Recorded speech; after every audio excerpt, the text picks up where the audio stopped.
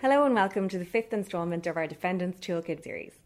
This week, I'll be continuing the discussion on security for costs, and in particular, in what circumstances security should be sought.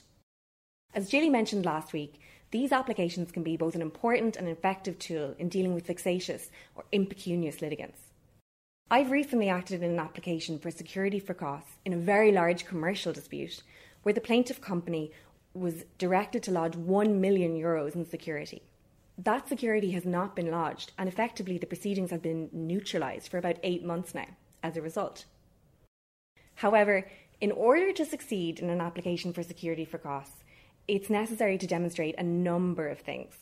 Firstly, you have to demonstrate that the defendant either does not have sufficient assets within the EU to meet an order for costs in the event of your defence being successful, and this is called the jurisdictional test, or that it's within the EU but is not in a financial position to pay the likely costs of your defence in the event that it's successful, and this is known as a financial test. Once this is established in either case, you also must be able to show that you have a prima facie defence to the claim.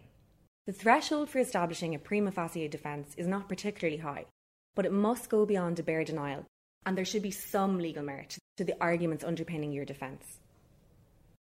The court will also consider whether there are any special circumstances that mean it should not exercise its discretion to award security for costs.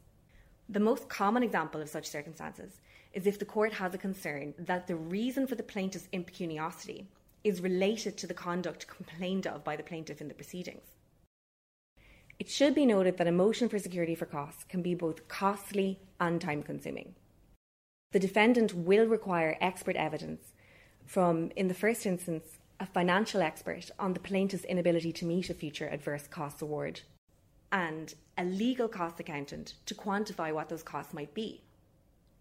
As with any motion, if the defendant is unsuccessful in its application, it is also likely to be liable for its own costs and those of the other side, which could be significant. So for all these strategic reasons, a defendant needs to weigh carefully whether an application for security for costs is proportionate in its particular case. However, while there are some risks involved, there are also certainly high rewards available for a successful applicant.